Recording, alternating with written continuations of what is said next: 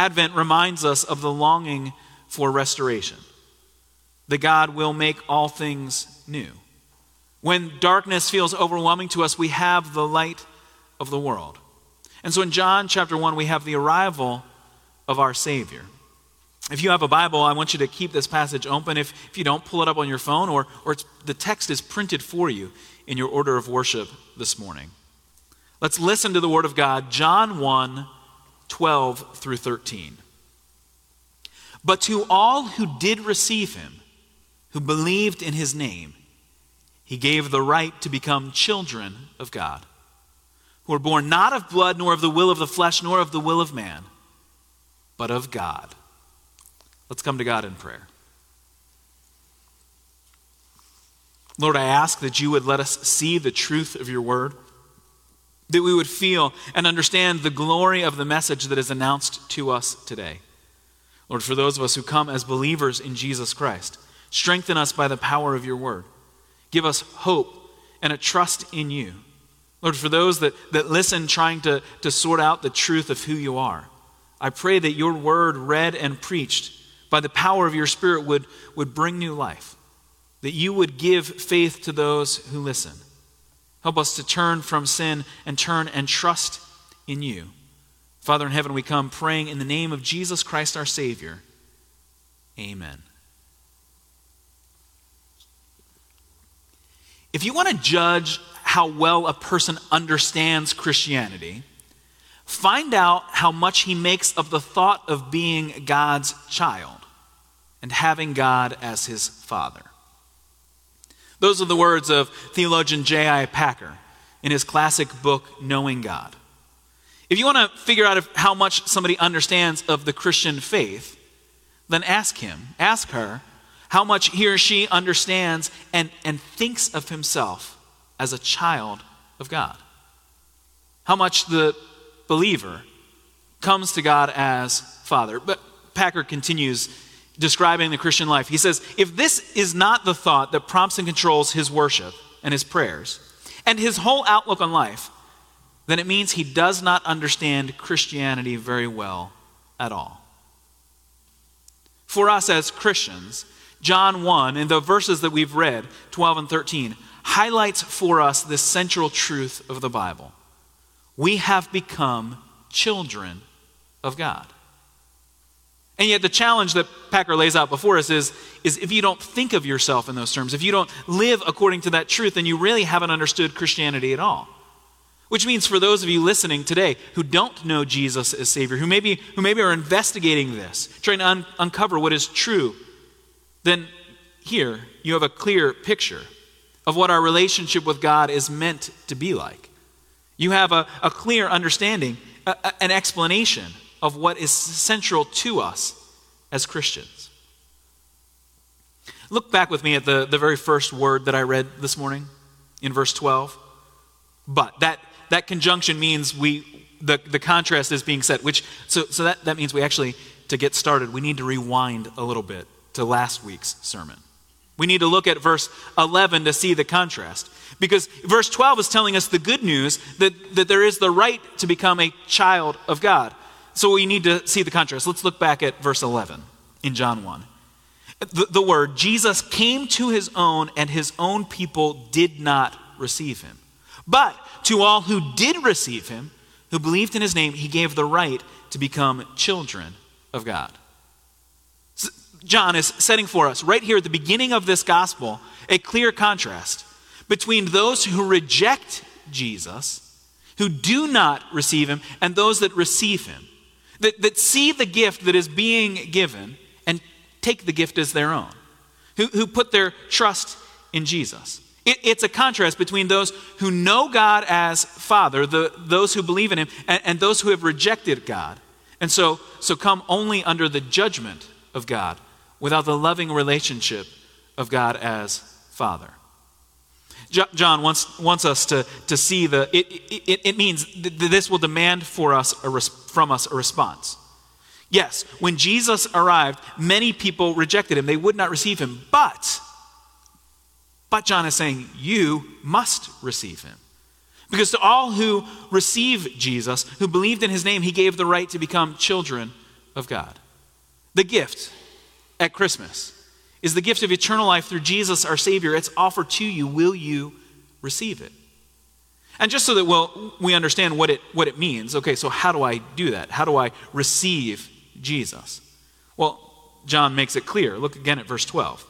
To all who did receive him, who believed in his name. What does it mean to receive the gift that God gives? It means to believe in the name of Jesus. Now, that doesn't mean to just use the name of Jesus as some sort of magic word. It doesn't mean to simply be a shortcut for how you can end your prayers in the name of Jesus. When we speak of Jesus' name, we're speaking of his identity, his purpose. So to believe in the name of Jesus is to say that your only hope, your only trust is in Jesus. The one who's already been revealed to us in just these 12 or 13 verses that we've read so far. As the eternal Word of God, God himself who created all things. He is the light of the world who has come. He gives us life everlasting. He is the one in whom you must believe. Now the rest of John's gospel, remember this is merely the introduction.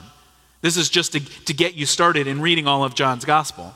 It will tell us what Jesus came and what he has done. He came to, yes, born here in Bethlehem, but he came to give his life in Jerusalem, to die in the place of sinners. And so you must believe in his name. It demands a response from us. And yet we live in a culture that says, well, I mean, come on, preacher. Let's not like shove this down people's throats. Because culturally we think, isn't the most open-minded position to sort of let everyone believe what he or she wants to believe? I mean, if Jesus works for you, that's fine, but maybe something else will work better for me. But that's not the decision that John is offering. Either you believe in Jesus, you receive him, or you deserve the judgment and punishment that comes from God because of your sins. But if you receive him, then you are welcomed as a child of God. See, we wrongly assume that waiting to make a decision is the better option. Now, sometimes if you're still sort of weighing out something, insignificant in your life, then well, who cares? Just wait. But we think when it comes to the biggest questions in life, wouldn't it be better if I wait until I have a little more information? The problem is for some of us, or maybe some of you have been putting off a decision about what it means to believe in Jesus. And so to put off the decision means you are, verse 11, you did not receive him. When what is demanded of you is you must receive Jesus. Now imagine taking the strategy that our culture wants us to take on life's biggest questions. Imagine trying to take that strategy. Let's not be harsh and make any strong decisions. Let's just kind of keep going where we're at and I'll figure it out later. Imagine using that philosophy on the highway as you approach a fork in the road. You have to make a decision. To keep going in the direction you're going will run you off the road, will lead you into an accident. And of course, it's obvious in that instance you got to take one of the forks in the road. Well, why in the practical everyday decisions do we think, do we intuitively and obviously understand that? But when it comes to the life's biggest decisions, we think that we would have absolute control over where the road goes. That I want the road to keep going straight, so I'm just going to keep going straight. You're not the road builder. You're not the architect. You're not the city planner. You have to drive on the road as it actually is. And when it comes to the question of, am I going to heaven or hell? Am I a child of God or am I condemned by God?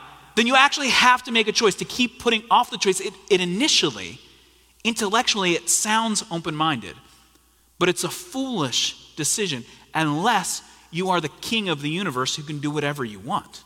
Well, then make whatever decision you want. But if you are a creature who lives in God's universe, then you actually have to listen to his word. John is forcing us to make a choice. That's why the gospel is here before us. Will you receive the gift as it's given? The gift of God's own Son.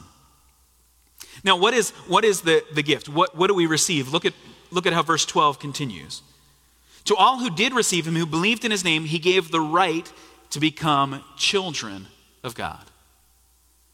God, by his power and authority, that language there of right, I mean, it's describing this, yes, in legal terms, the authority and power of God, that you are made a child of God.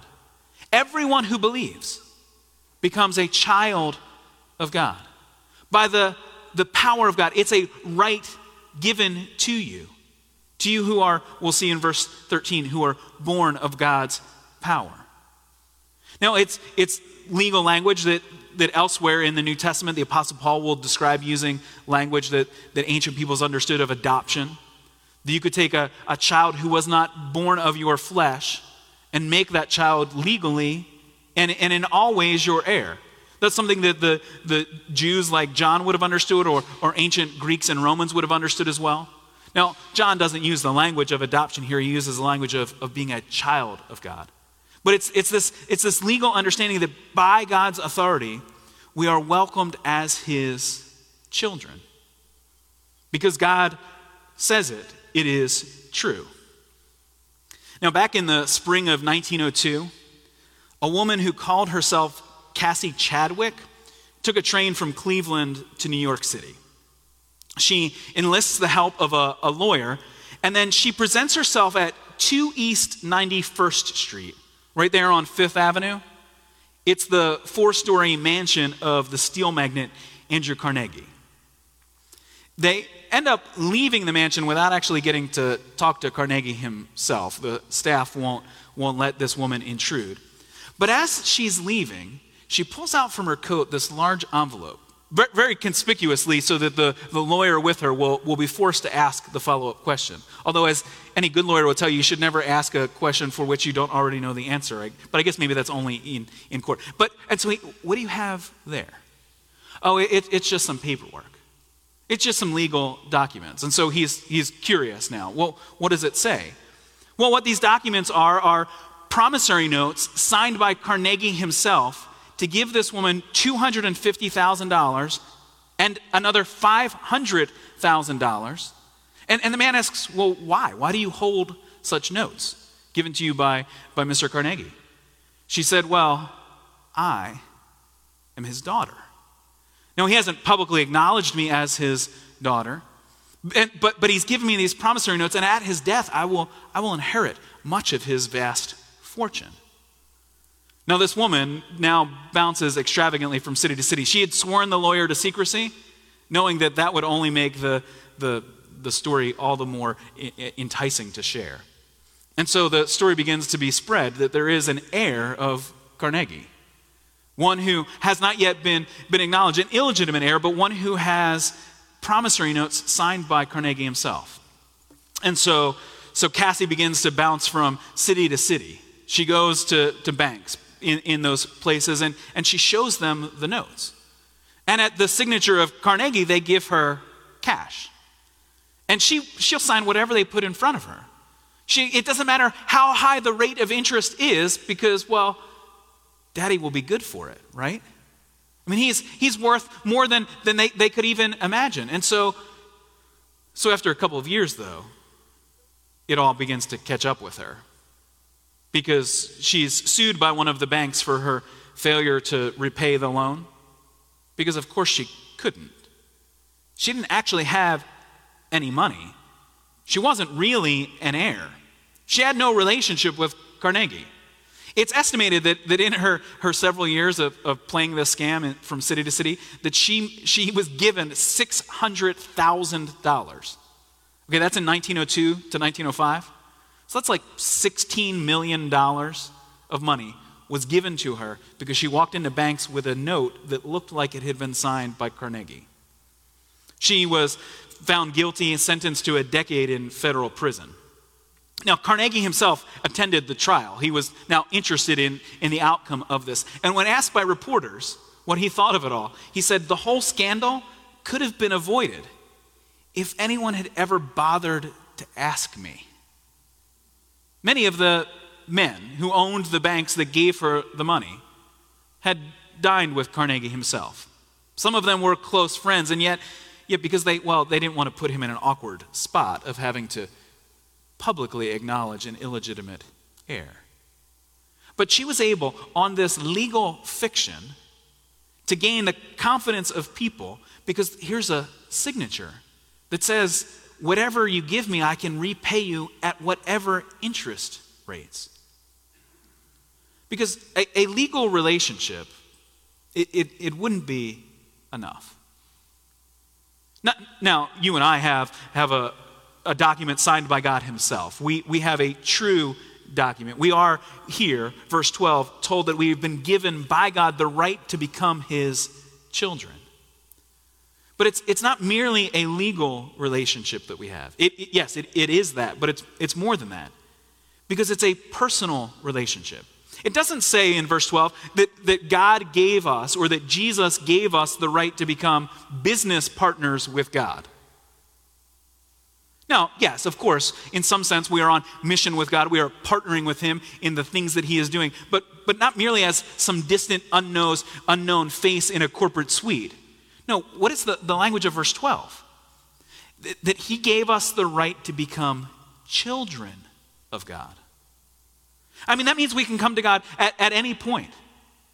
We need not fear that he will be too busy for us, that he will be distracted by other concerns. We can come to God and call him Father, because we are children of God. It's the language of a loving and intimate relationship, that we are welcomed as sons and daughters because of the Son of God. Now, we actually haven't heard that title given to Jesus yet, that he is the Son of God. He's been called in the verses we've read, the Word of God. He is the light that shines. He is the life that is given to us. But look ahead with me at verse 14. So we've already rewound to last week, so we'll kind of get a sneak peek of what's coming next week.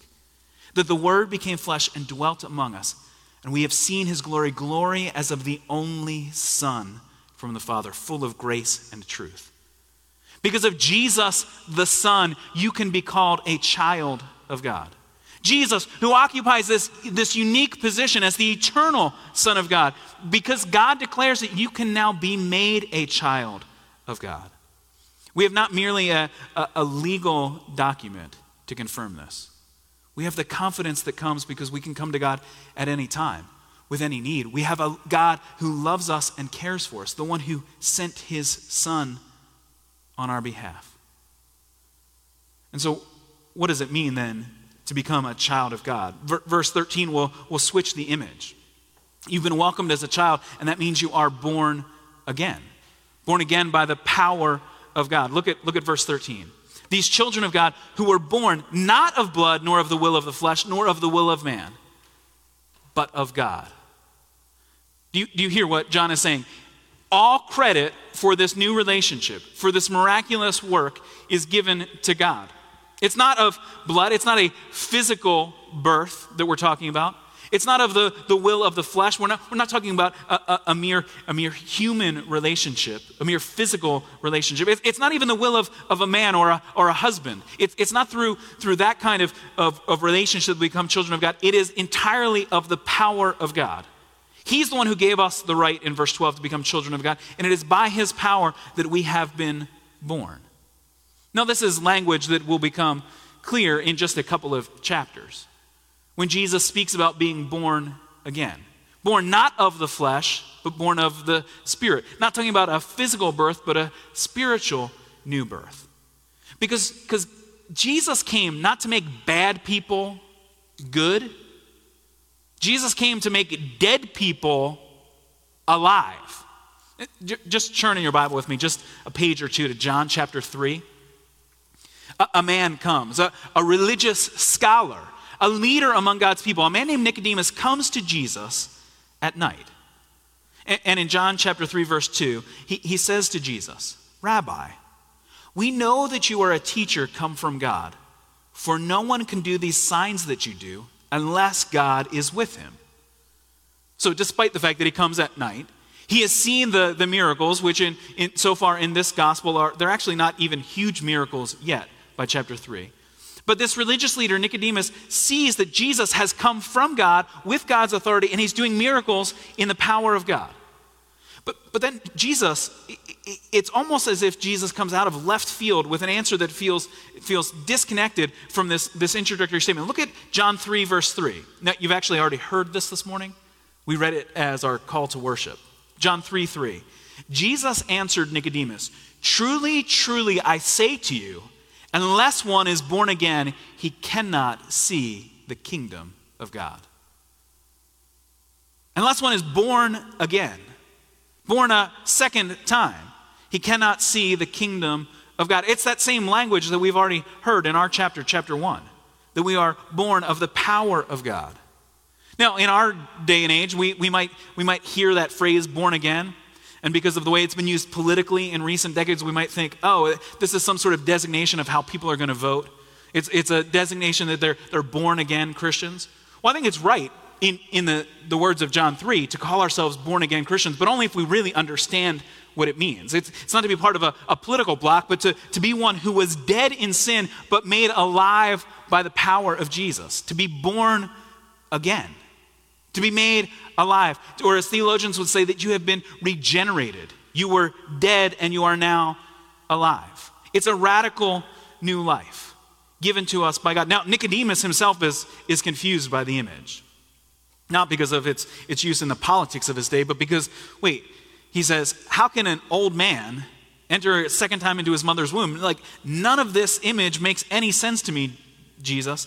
But Jesus in verse 5 says, "Truly I say to you, unless one is born of water and of the Spirit, he cannot enter the kingdom of God."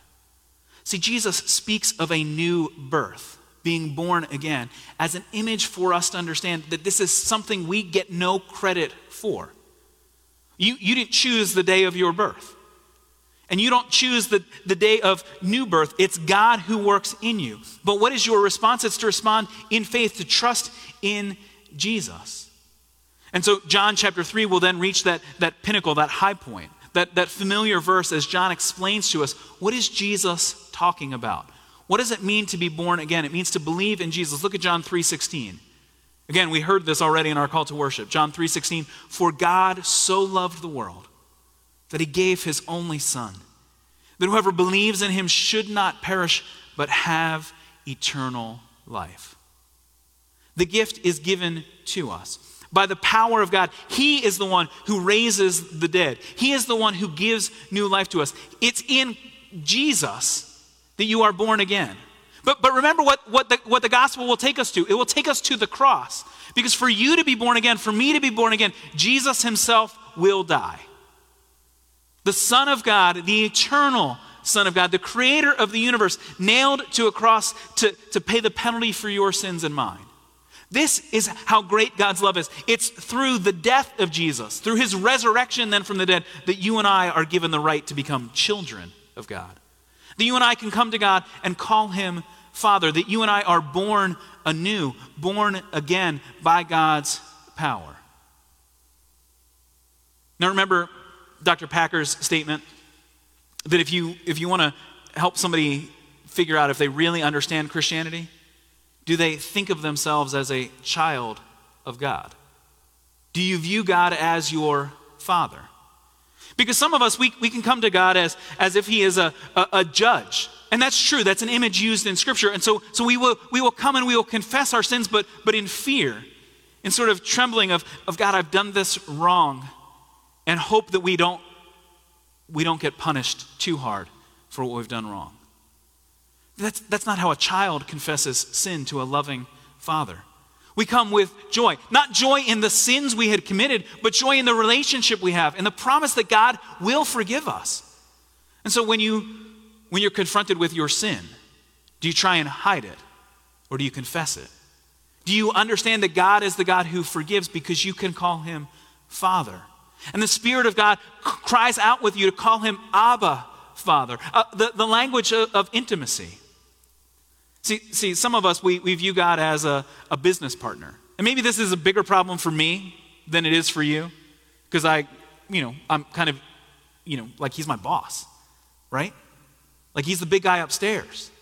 But see, sometimes we think of God in those terms as a distant, as someone who is far from us, who's not in relationship. Yeah, I mean, I owe some obligations to him. I've got to get stuff done for him. But that's not how you would work alongside your Father, the one who loves you and cares for you.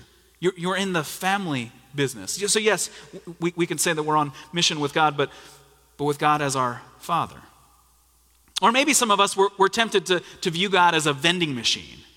Like we have a list of stuff and we want him to respond to us. And we don't think of it in a sort of a meaningful relationship, but we bring him a prayer list of like, God, could you take care of some of this stuff? And some of those prayers are big prayers. I mean, God, can you heal a nation? God, can you bring physical healing to a world? God, can the vaccine come and can it come quickly? And Lord, we pray that it will work effectively. Lord, put me in line to receive that so that I can show love and care to my neighbors. And so sometimes our prayers are huge, but we come to God as if, like, hey, on your way home from work, could you pick up a few things for me?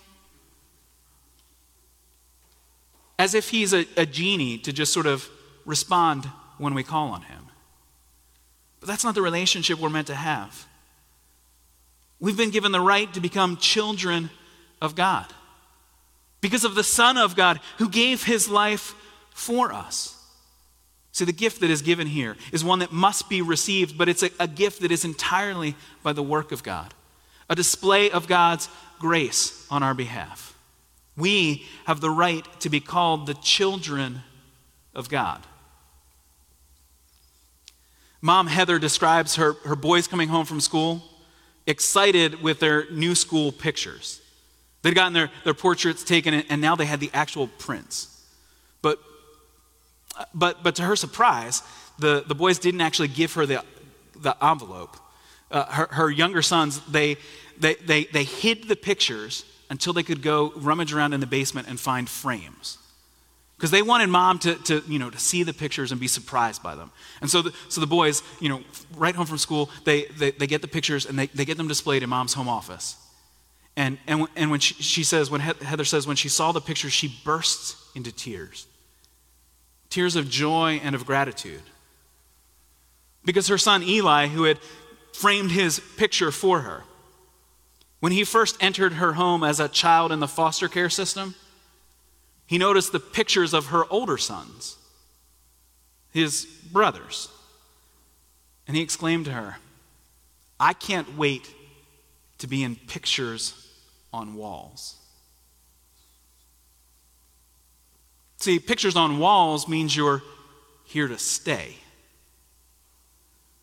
It's not merely a quick glance that you show on the phone. It's been printed, it's been framed, it's been displayed. For a child whose life is marked with temporary stays and constant transitions, a picture on the wall means that you're part of the family. And now Eli is a permanent part of his family, legally adopted, given all the rights and privileges of a son. And just like his brothers born into the family, his brother adopted with him into this family, his picture hangs on the wall because he is a child who brings joy to his mother. Oh, brothers and sisters, you have become children of God. Your picture hangs in God's kingdom. You hang on God's wall. Let me pray for us this morning. Lord, I ask that in your word we would see with joy the glorious relationship that you have provided to us through Jesus, our Savior. Father, we ask that you would provide us comfort, that we who have come to you in fear would come to you now in joy. Lord, that if we have been distant from you, we would come to you longing to hear your voice as we read your word. That we would come to you fervently in prayer. Lord, that we would be so excited about what you have done for us that we would share it with joy with everyone we run into. That we would announce the message that Jesus, the Son of God, has come. And that through him we have become children of God. Lord, for those that wrestle with this truth, that doubt if it could be true, Lord, I pray that you would give them now the faith to believe, that they might receive the gift of Jesus, that they might believe in his name, trusting in him and his work on the cross. Lord, you are our Father in heaven. We rejoice in the name of your Son, Jesus Christ. Amen.